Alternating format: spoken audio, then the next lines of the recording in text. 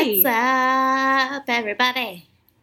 You guys, how you guys doing? I've been obsessed with TikTok, and my voice kind of just sounded like that one that I don't even know, the like big face one where your voice is kind of like Wait, you have a TikTok?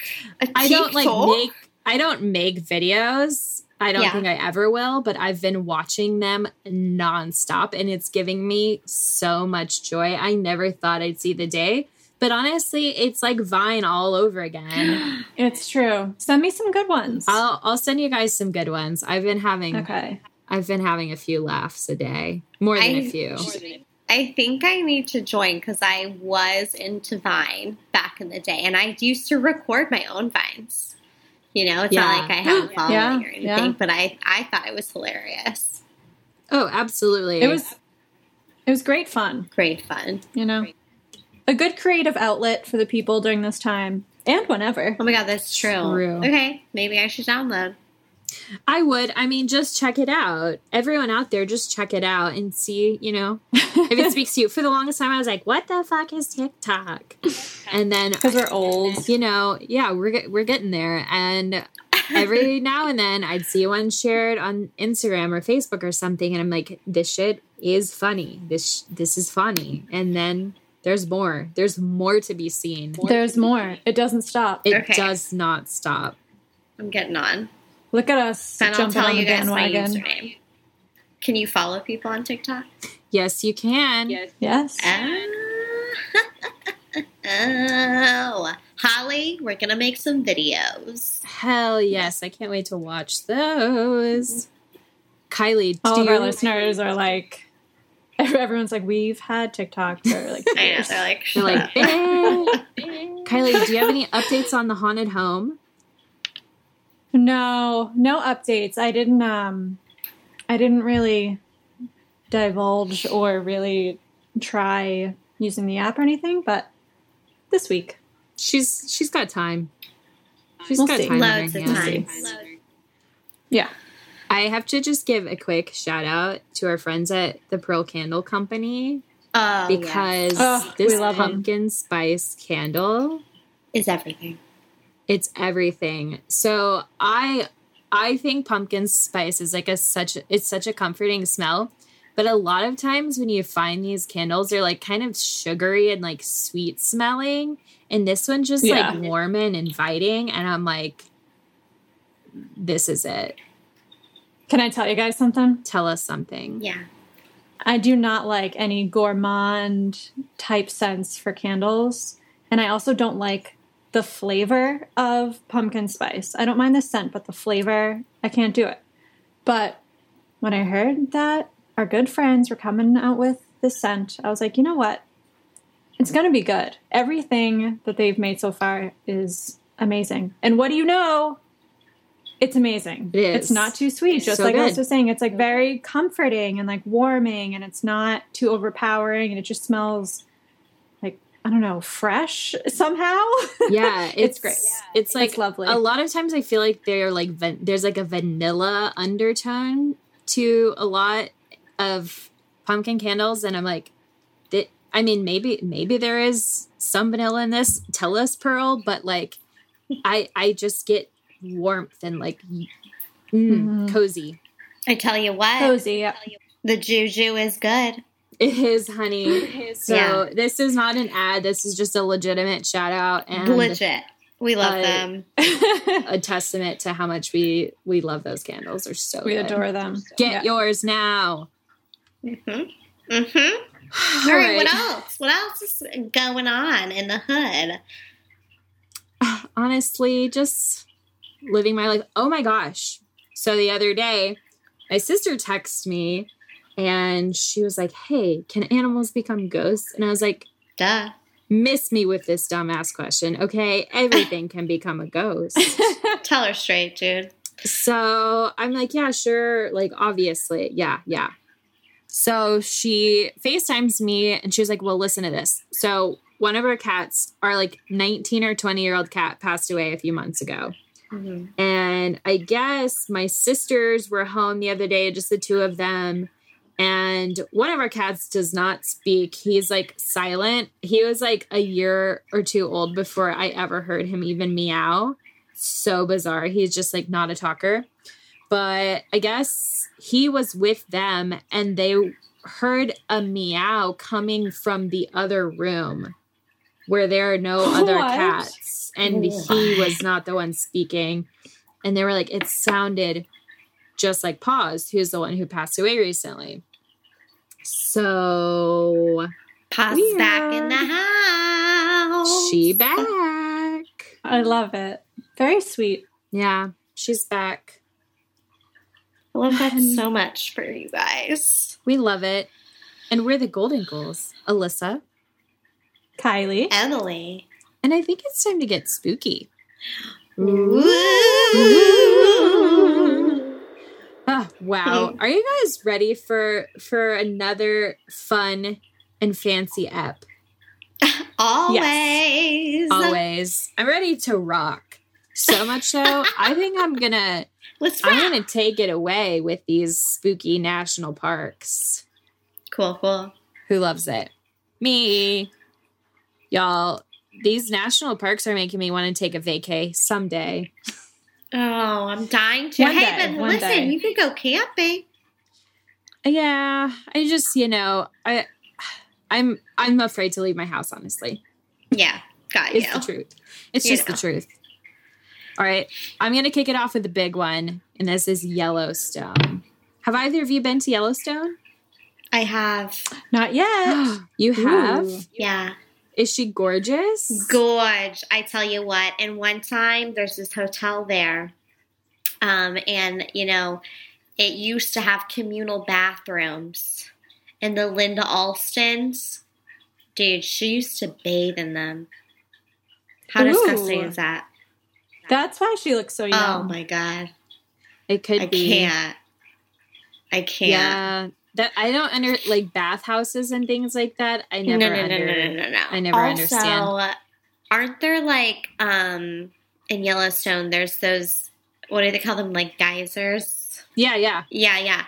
Well, when my mom was there when she was a kid, they were waiting for the geyser to like erupt, and a little boy fell in. No, and died. no. Yeah, she Holy saw it. Shit. Yeah. Oh my God. Insane. So that's definitely that place is haunted. Okay, for sure. So Yellowstone National Park, it's located in the western United States with parks in Wyoming, Montana, and Idaho. I didn't realize it spanned 3 different states. I knew she was big, but that's pretty big. Mm-hmm. So it was established by the U.S. Congress and signed into law by President Ulysses S. Grant on March 1st of 1872. So it's been an established park for a minute. It was actually the first national park in the U.S. and is also widely held to be the first national park in the whole world. Dang. Mm-hmm. Famous. So although Native Americans have lived in the Yellowstone region for at least 11,000 years, 11,000. Aside from visits by mountain men during the early to mid-19th century, organized exploration didn't begin until the late 1860s, which is crazy because it's like, it's huge, it's beautiful, but people were just like, not now. Mm-hmm. Not now. Since then, though, hundreds of structures have been built and are protected for their architectural and historical significance, and researchers have examined more than 1,000 archaeological sites. So it's endless. There's so much. Now for the spooky stuff. So first off, it's obviously famous for attracting avid nature lovers. It's got spectacular views. Why is that word hard? And its many natural wonders like the geysers that Emily mentioned. But camping outdoors there brings along the possibility of encountering a ghost. So around the hot springs, which Emily mentioned, you may observe the spirits of people who had been killed on the land. So near the lower falls, people have heard the chanting of Native Americans who drowned there in 1870. Then there are the ghosts of 8 people who have been killed by bears since 1872.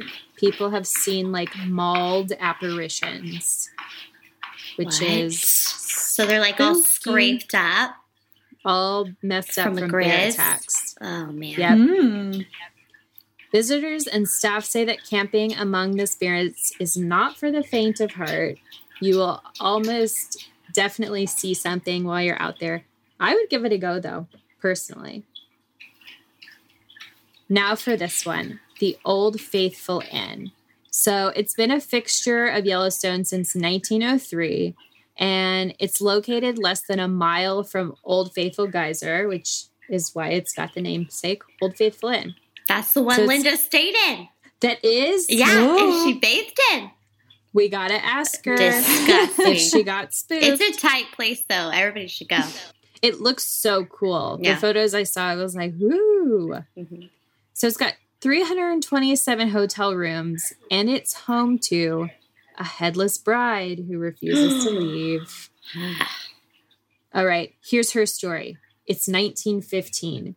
The inn was a wonder of the West. People were coming from all over the place, especially to see Old Faithful. So there's this young couple from New York, and they choose the Old Faithful Inn as the site of their honeymoon. So as the legend goes, they set off from New York City with a large dowry from, obviously, the father of the bride. And her new husband quickly starts to spend it at bars and gambling from the Hudson River to the Colorado. So he's just spending that money like it's really his. It was. I mean, yeah, right? He got it for marrying the daughter, but... Oh, okay, the dowry. Oh, yeah, well, that was bullshit. Yeah. So, he's wild as hell. So, by the time they reach Wyoming, they're broke AF. He has spent all the money. So, this financial disaster that he's put them in results in violent arguments abound, endless. So, they're staying inside of room 127, and one night, they get in a fight. He storms out. The staff is shocked that someone would act like this in public. He leaves the wife there alone. So the hotel staff notices that they haven't seen her for a few days. So they're like, wait, what's going on? How has no one seen her leave the room? How is she okay in there? Like, what's going on? So a housekeeper goes, knocks on the door, no answer. So she's like, maybe she snuck out too. Like, what's up? Goes inside and finds the bloody body of the bride lying headless in the bathtub. Her head was later located because it was stanking up the hotel's crow's nest. What? He put it up there? Yes. How? He cut it and he pranced onto the upper deck. Yes. It's like, I'm going to post her right here. Like Game of Thrones style. For all to smell. True. Stank. That stanky head, as they call it. All right. So fast forward, it's 1991, and the then assistant manager, George Borneman, gives an interview to the Deseret News. And he says that one night while he was closing in winter, it was him and another staff member, and they heard running in the hallway, and he went out of his room a couple of times to investigate, and he didn't find anybody there. So he's like, what's going on? That's when he saw the ghost of the bride on the stairs. And the only person who told of this experience at first was his coworker. So later, after he moved home to Montana, George again confided with his coworker, saying that he had done the research on the inn and found out about the murder that happened in 1915 in room 127. And that a woman had been murdered there, this, that, and the other. Like, he had the facts to back it up. He was telling his coworker. So in this same interview, George admits that he made the whole thing up. What? No. He thought this story would bring like mystery and intrigue to the inn and get people to want to come there. But the part about hearing running and noise in the hall when no one was out there, he said that was what was true, and it gave him the idea for the story. But even 105 years after this so-called murder took place, people do say that they see this ghostly bride apparently wandering the stairs towards the crow's nest, searching for her head. Sometimes she's seen with the head under her arm. So you have to ask, like, is this a product of active imaginations for the guests? Or, like, have stories actually manifested a spirit who likes to play tricks and is, like, passing themselves off as this ghostly bride? We may never know. But it's a good question. It's an interesting story. Okay. There's also activity in room 2. So a while back, this woman, she wakes up in the middle of the night. She's absolutely terrified. She's shaking and sweating and just like something's not right. She's clutching at her husband, trying to wake him up. And she asks if he sees the woman in 1890s attire floating at the foot of their bed. And he's like half asleep, so he has no idea what's going on. The next morning, he told the activities agent of the hotel that this had happened, like, had anything like this ever happened before? And the agent confirmed, like, they've heard stories like this before, but he showed the agent the scratch marks from his wife trying to wake him up, and she was, like, legitimately terrified. She had been clawing at him, like, in fear, trying to wake him up. Ooh, wow. Dang. You gotta be spooked. Yeah.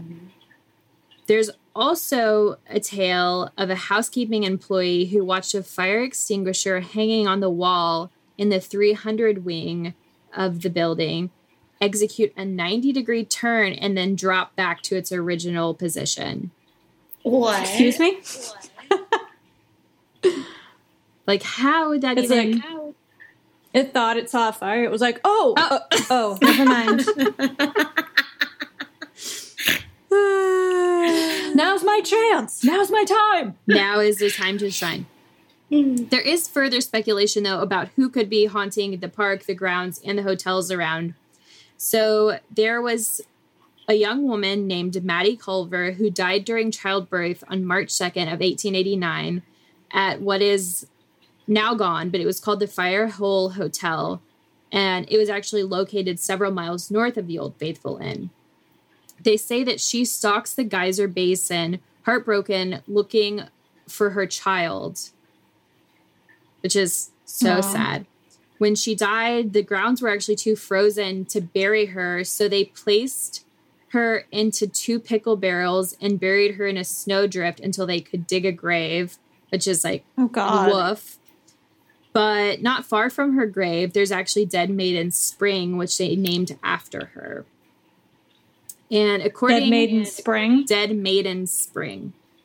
Dang. So according to a park historian, the grave was later fenced in and maintained by the wife of a park concessionaire, and Maddie's 18-month-old daughter was sent to live with relatives. So the baby was somewhere out there. It's just Maddie never found the baby. There's also stories of apparitions of L.R. Piper, who was a cashier from Ohio, who died on July 30th of 1890. So they stepped out of the Fountain Hotel to enjoy an after-dinner cigar, as was the thing of the time, and they vanished. Simply vanished. A little puff, puff, and then gone. Poof. Puff, puff, poof. Wow. As they say. As they say. So, puff, puff, pass. Puff, puff, so U.S. poof. Army troops stationed at Yellowstone actually searched for Piper for a month, and his brother-in-law spent the month of September that year looking for him. At one point, the brother-in-law actually slept under the stars, hoping that the coyote howls might lead him to where the remains were. They think no such luck. They think that what happened to him was that he probably fell into one of the hot springs and disintegrated, and they couldn't be recovered. Most likely, yes. Most likely. Yeah. And then Those there's things one are more. hot. Yeah, they are hot. And they said that, like, the bones could have gained so much, like, from the springs. Like, am I making sense? Like, they could have picked up silt and stuff from the springs to the point where they wouldn't even, like, look like bones anymore. Right. Yeah. Yeah. Then there's this one more, Charles Phillips, who's doing some haunting. So he was a ranger stationed at Old Faithful during the winter of 1926 to 27. He died after eating water hemlock that he mistook for a parsnip. So, classic. According to this book, Death in Yellowstone, which, check it out if you're interested and that sort of thing, his body was found on the floor of the ranger station. They thought that he had come out of the bedroom into the kitchen, fell forward by mistake, struck his head above his left eye on the table. Based on, like, the way that the dirt was on his hands, it indicated that he had crawled around the floor for a while, probably, like, trying to orient himself. Oh, no. Yeah, and he was vomiting and frothing at the mouth, which are characteristics of hemlock poisoning. So he probably was poisoned, felt ill, fell, conked himself, done. Oh, jeez, what a way. Yeah, so it's spooky all around, y'all. There are ghosts galore. You know there have to be more. People dying in geysers. It's crazy. Happens every day. That's what they say. You guys say it as geysers, but growing up we said it as geezers. Geezers, like a geezer, like an old geezer. Yeah, a geezer. Wow. Yeah. The more you know. Do you guys want to, I know. Do you want to go over to the Pacific Northwest? I do, in fact, actually. I've been wanting to. Yeah. Perfect. Let's go. So, Olympic National Park. Have you heard of him? Yeah. He's glorious. I've heard of him. He's glorious. He's, he told me his pronoun, by the way. It's part of Washington's Olympic Peninsula. So, while it's mostly known for its gorgeous scenery and diverse climates and whatnot, many visitors have experienced some paranormal activity in different parts of the park. So, going back to the beginning, the native Clallam and Quileute people say that the park was once beautiful and full of life until a war commenced between two tribes. Mount Storm King, which is a huge mountain basically towering over Crescent Lake on the southern side. This mountain was pretty pissed off that the tribes were fighting. The mountain. So the mountain being, strong and such, threw a boulder into the river valley below where the tribes were fighting. And this killed every tribesperson and cursed the lake forever. So the rock is also said to be responsible for the crescent shape of Lake Crescent Lake. So it's a little backdrop for ya. So Spruce Railroad Trail is thought of as the hip happening place to spot ghosts or experience the paranormal. The Railroad Trail is a rail trail, part of the 134-mile-long Olympic Discovery Trail. Take a shot every time I say trail or rail. Okay. I'm not saying either again, so you gotta backtrack and take some shots. So the water is super clear because there's not really any inflow of water, so there's not enough to get scientific, like nitrogen and phosphorus to keep plants and algae alive. So the water is very clear. As beautiful as Lake Crescent is, it is thought to be the final resting spot of lost hikers. Womp. So going back in time, 1937, Hallie Latham Illingworth was strangled and thus murdered by her husband, and her body was found decomposed in Crescent Lake. So, something horrifying for everyone. After her murder, and because she was in the water for quite some time, she or her body underwent saponification.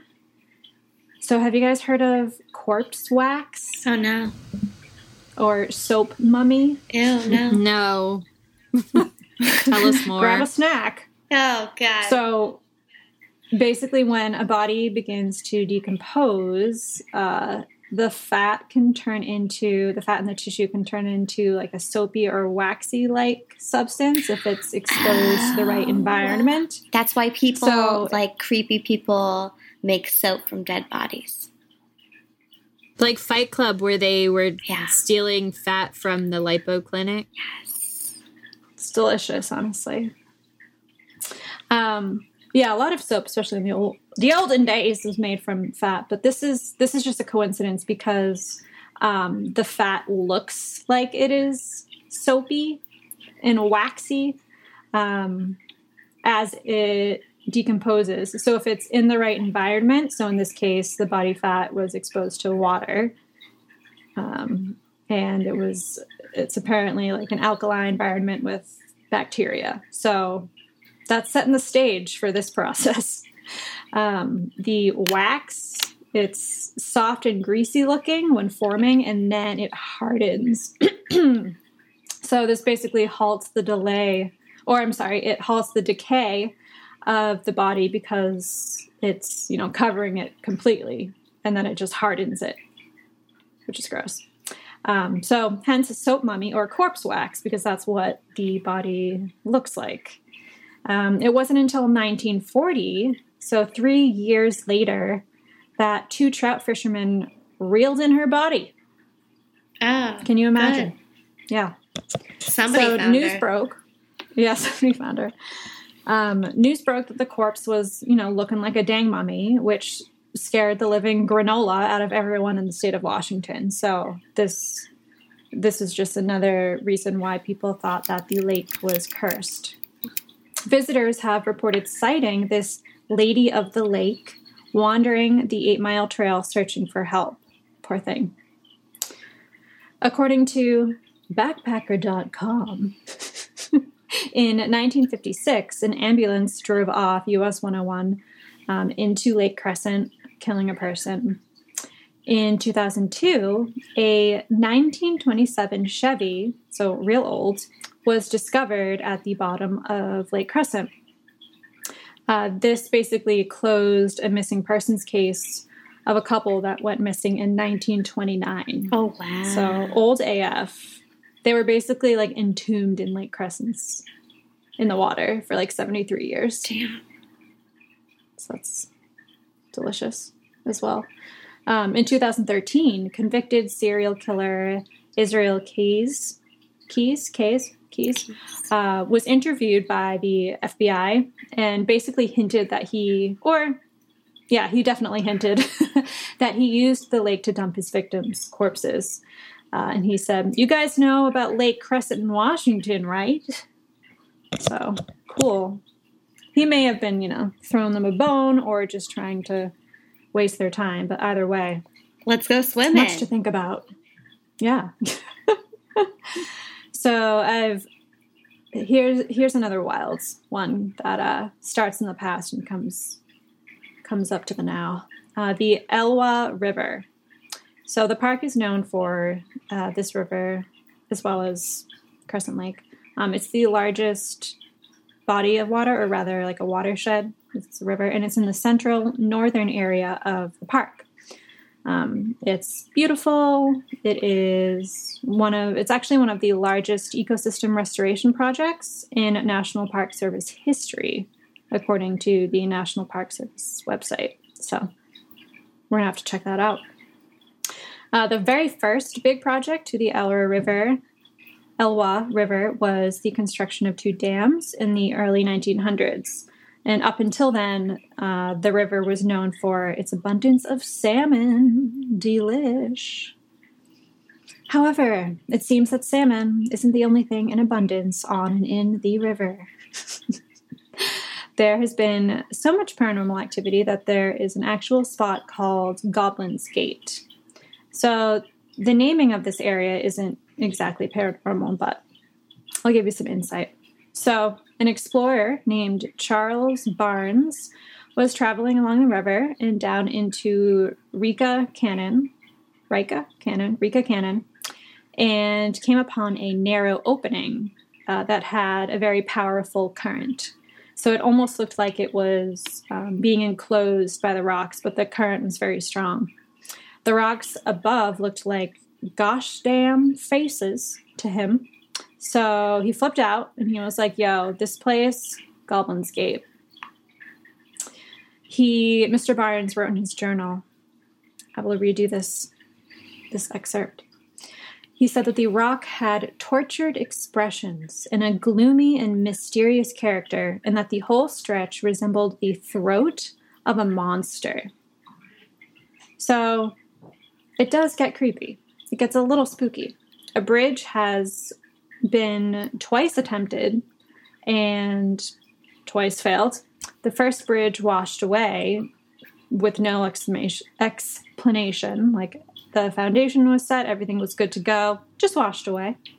The second one seemed to quickly and rapidly rot and just fall apart. So, I don't know.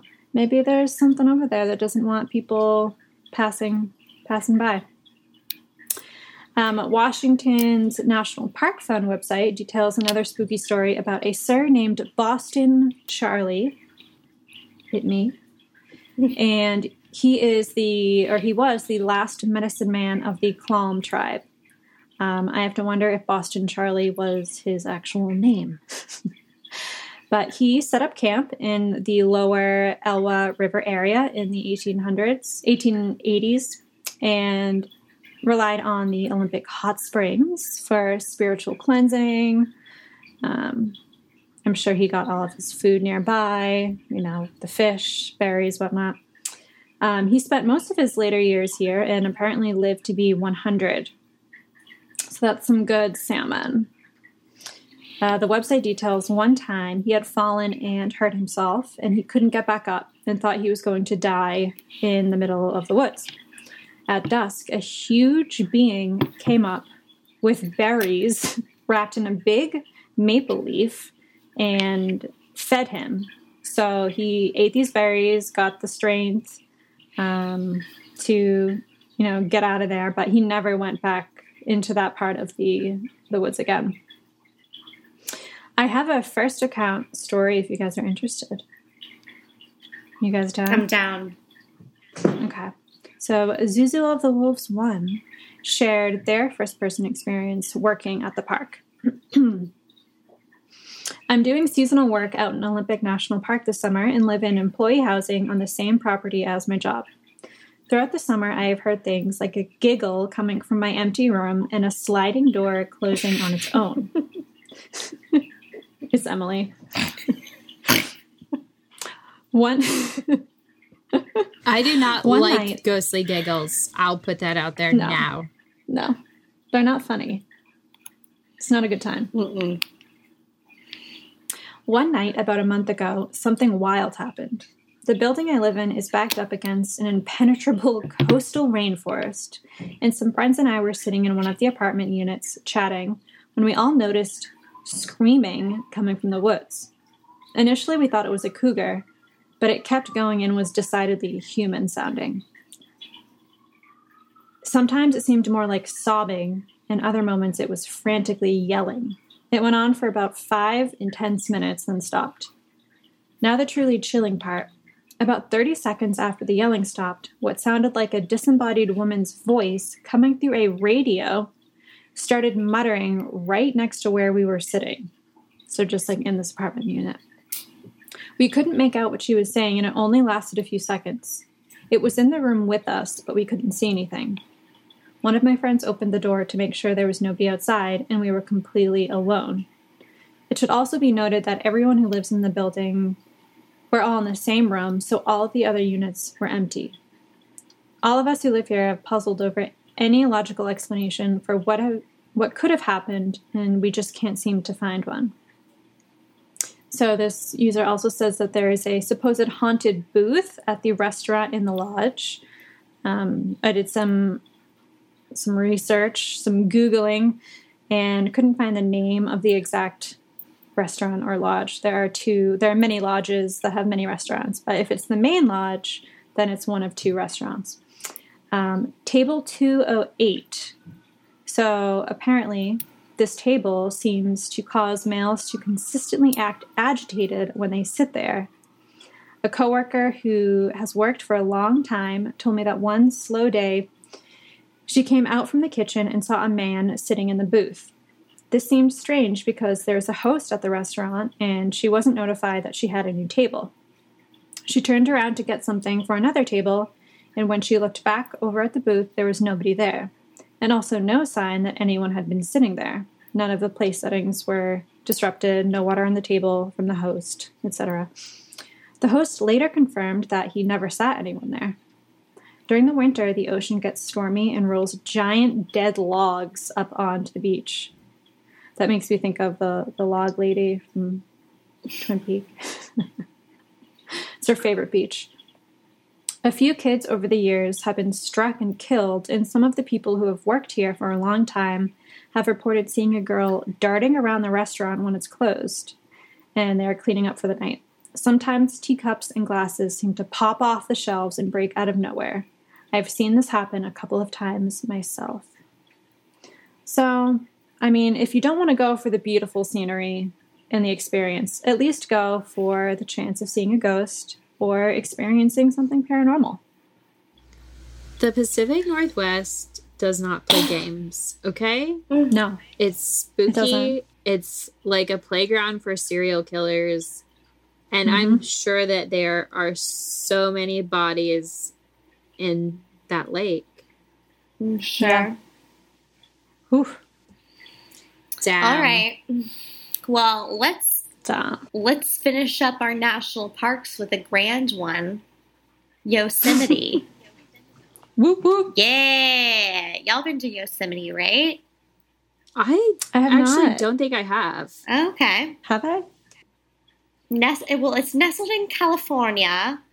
Beautiful. On October 1st, 1890, Congress established it as a national park. And 127 years later, you guys, 3.7 million. Is that the exact number? No, I don't think so. I think that's wrong. But 3.7 million visitors each year come to the park. So it's pretty grand. It's also pretty spooky. Being so old, we can only assume so many people have walked this land, right? And seen some shit. So I'm about to tell you. One of the most persistent locations, y'all, for like legends and like mysterious occurrences is, I hope I'm pronouncing this right, and probably not, Tenaya Canyon. Tenaya. Yeah. It runs from Tenaya Lake all the way to this place called Cloud's Rest, which is situated right next to the iconic and spectacular Half Dome. So, if you know your Yosemite, you know what I'm talking about. But it's the canyon, Tenaya Canyon, is shrouded in myth and strangeness, y'all. There's so many humans that have either died or disappeared in the area. And it's got a rather dark and violent past. So, back in the day, when the white settlers were taking over the lands, we didn't like this. As they are wont to do. That's what they like. Well, the Ahwahnee tribe, these peaceful people, were on Tenaya Canyon. And in the 1850s, when the white settlers decided that was their land now, they were like, we need to relocate these Ahwahnee people. Which, like, bitch, get out of here. Anyways, the chief of the Ahwahnees was Chief Tenaya, so like of Tenaya Canyon, right? And he wasn't about this whole relocation situation. He was like, my people have been here for a long time. We settled down. What are you telling me? You know? So he wasn't going to go out without a fight. So that they fought, y'all. They fought hard. And I'm sad to say, Chief Tenaya's son was murdered in battle. Yeah. No. Right. No. Right. We have a direct quote here. Are you ready for this? When the chief found this out during the battle, he says, "Kill me, Sir Captain. Yes, kill me, as you killed my son. As you would kill my people if they were to come to you." I'm crying. "You would kill all my race if you had the power. You have made me sorrowful, my life dark. You killed the child of my heart. Why not kill the father? You may kill." It's not over. Somebody wrote all this down in the 1800s when he was saying this, just so you know. Direct quote. Dedication. "You may kill me, Sir Captain, but you shall not live in peace. I will follow in your footsteps. I will live in your home, but be with the spirits among the rocks and the waterfalls and the rivers and the wind. Wherever you go, I will be with you.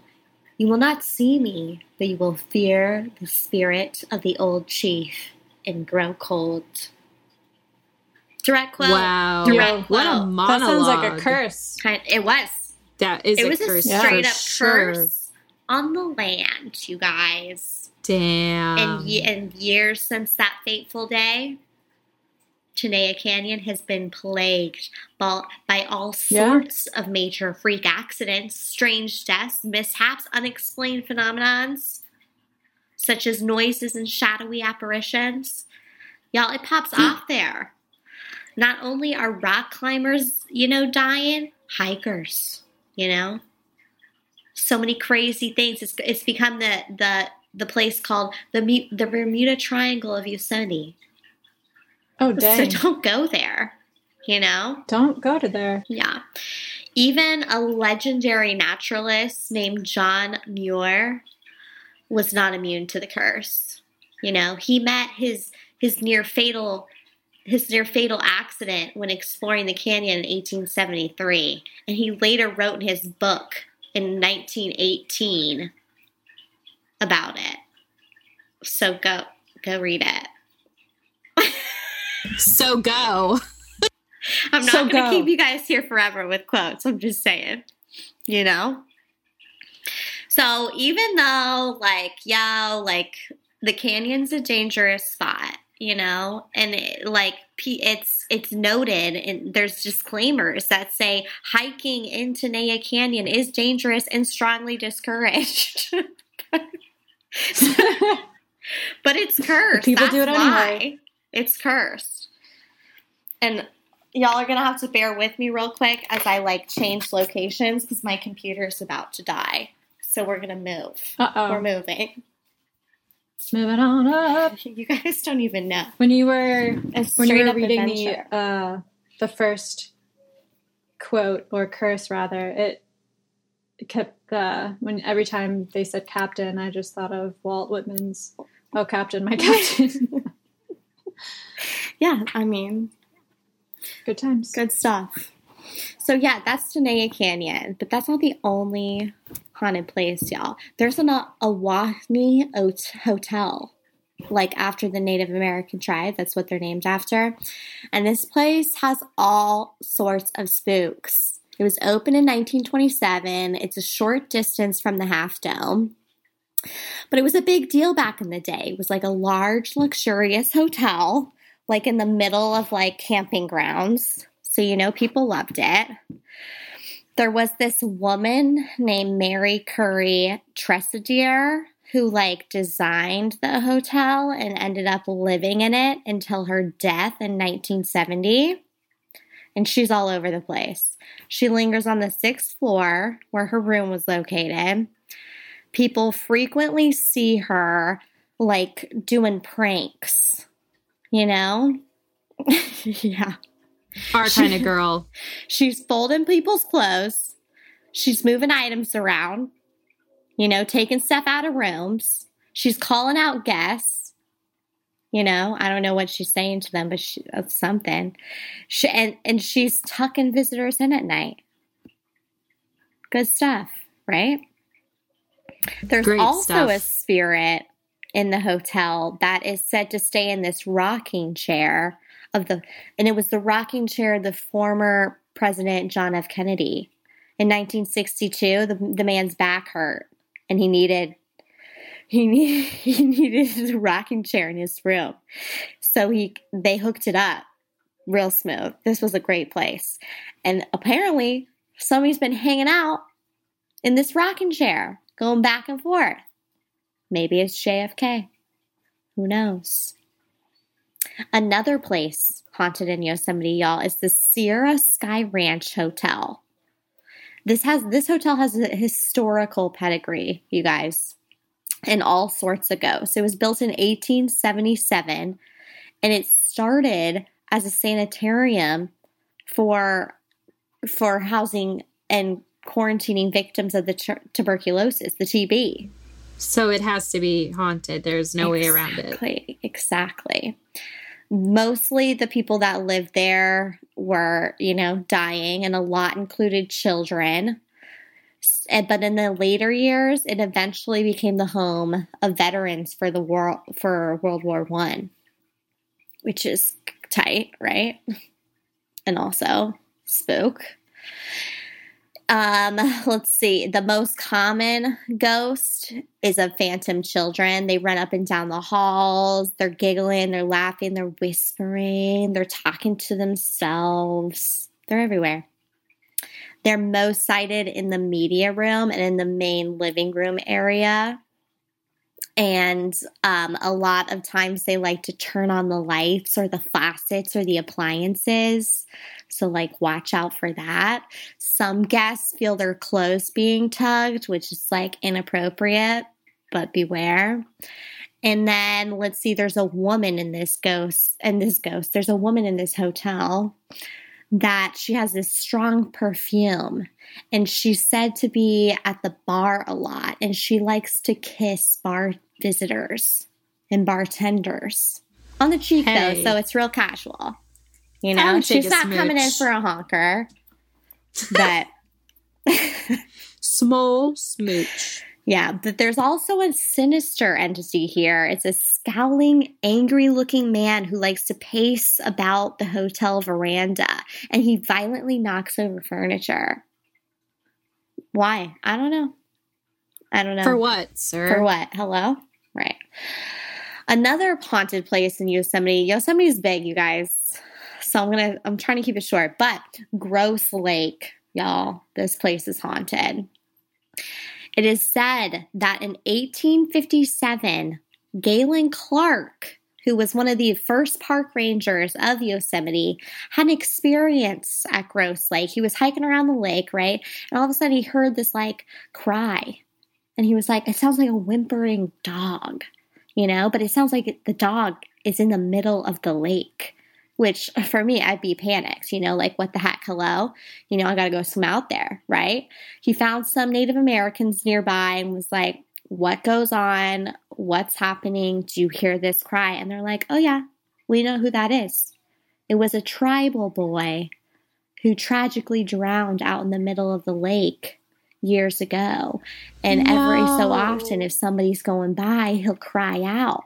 But don't go out there swimming for him, you guys. You know why? It's a trick. You go looking for this boy. He's going to take you down under with him. He grabs the legs, the arms. You're down. You're done. You're dead. Right. That's Gross Lake, so watch out. Another haunted location, Bridal Veil Fall. All right. Yeah. This one, the Awani tribe believed that an evil spirit called Pahono was there, and it was taking victims down the falls to the rocky bottoms to their demise. Yeah. Mm-hmm. It says that like a lot of different things can happen here to make people fall over the ledge. You know, like a mist. There's a mist, and you get confused in the mist, and then all of a sudden a fierce wind swipes you out, and there you are. You're dead. You're at the bottom. Or there's a rainbow. Lucky Charms, the rainbow. You're going to find the gold at the end.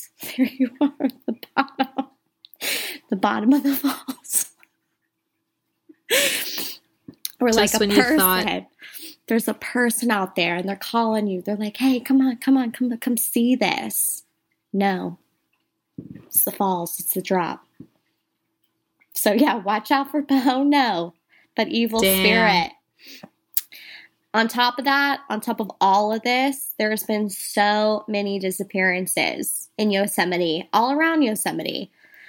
And a lot of people like to say that most of them are children or like elderly, like pretty old. But doing some research, I found that they're all ages, you know. They'll be walking around. They'll be in groups of people. All of a sudden, turn around, they're gone. Disappeared. Mm-hmm. Yeah. So yeah, be careful out there in Yosemite Park, you guys. It's a wild place. It does pop off. It does. I was originally going to just do Yellowstone, but I have one short one. Okay. Oh, okay. And it's just because the story really resonated with me because there's a real legendary person in it. Okay. Mm-hmm. I knew nothing about this guy, and now I'm like, damn, he's pretty cool. All right. So this is Mammoth Cave. Oh. So the park was established on July 1st of 1941. It's in central Kentucky, and there are more than 150 documented paranormal events. Many of them were experienced by credible witnesses like park rangers and scientists. So you know it's legitimate when the scientists are coming out and are like, I saw that shit. So they're actually park rangers, Colleen O'Connor Olson and Charles Hanyon, and they have recorded many of the park's creepiest tales in their book, Scary Stories of Mammoth Cave. So if anyone wants to learn more than I can share today, it's supposed to be a real winner. So this guy, Dr. John Croghan, purchased the cave for $10,000 in 1839. So in today's money, that's a lot of bucks, if I had to guess. Big coin. That price also included several slaves. So among those slaves was a cave guide named Stephen Bishop, and he is my new hero. So the National Park Service website actually describes him as, quote, one of the greatest explorers Mammoth Cave has ever known. He discovered many of the cave's features, more than 20 miles of passages, and the blind albino fish that swims in the underground Echo River. So he's legendary. He's a legendary contributor of the park. He found so many of the things that you see there today, which is pretty cool. So he delighted people with his tours, but Dr. Croghan was like, what else can we do with this place? He decides that he's going to turn the cavern into a hospital, which sounds like a horrible idea. Who wants to recover in a gloomy-ass cave? And it's not me, okay? So Dr. Croghan, though, he's telling himself that the cave's constant 54-degree temperature can cure tuberculosis. Oh. So he builds 11 huts inside of the cavern, and they move 15 patients in. His consumption quality was a huge failure. 2 patients died within the first year. All 15 of their cases got worse. And Dr. Croghan himself actually died from tuberculosis. Oh, no. Yeah.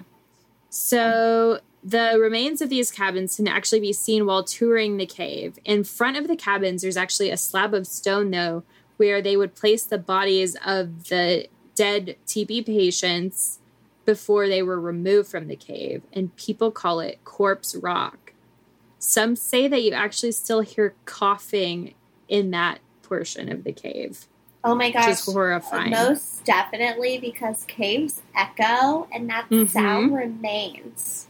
Yeah. I wonder if it's like a residual haunting. Right. Would make sense. So in 1856, a year after gaining his freedom, my friend Stephen Bishop passed away of an unknown cause. But it's believed that he and several other of the cave guides who are buried in the old guide cemetery are still there. So they give these tours of the cave. They call it the Violet City Tour. And park rangers give visitors an idea of what it was like before the cave actually had light bulbs or flashlights. And they call this part of the program a blackout. So during a blackout, one ranger will turn off the lights and another ranger speaks to the tour group by the light of an oil lantern.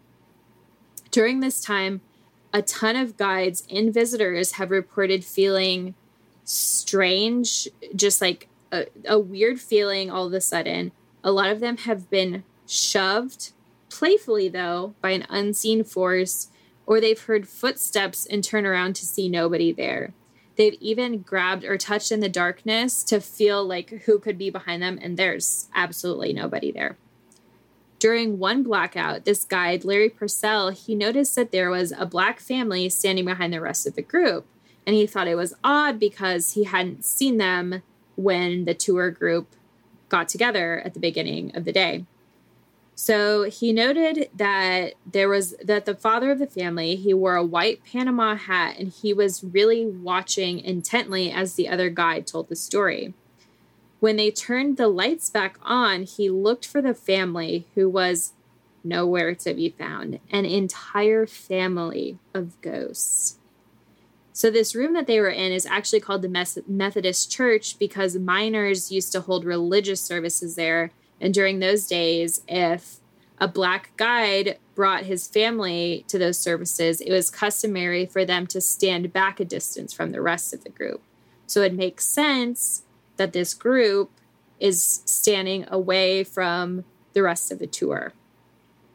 On another occasion, 2 park guides were taking a group through what they called the Chief City Room, and a woman said, "Who is that up there on the rocks?" And the guides looked to where she was pointing, and they saw a man holding a lantern on top of this formation called Sacrifice Rock. And they said he was wearing a long-sleeve shirt and old droop-style hat that was worn by the slave guides back in the day. Everyone saw it from different angles, but people started trying to explain it as like a trick of the light or shadows. But from what I've heard, I think they probably saw a guide up there. Mm-hmm. So it pops off at Mammoth Cave. Yeah, but my guy Stephen Bishop, what didn't he do for the Mammoth Cave is the real Q. Yo, but how interesting. I've never heard of that before. I definitely want to check that out. An old cave that was a hospital. Yeah. Like, amazing. The old TB unit. Yeah. I know. Crazy. Spooktacular. Wow. National parks, you guys. I'm saying. You too. It sounds like you guys have a lot to go visit, though, since you haven't been to Yellowstone nor the Yosemites. I gotta check it out. I've got to check it out. There's places to go and things to see and much to do. Much to do. Well, that was fun, my friends. We loved it. We lived, we laughed, we loved. We lived, we laughed, and we spooked. I love it.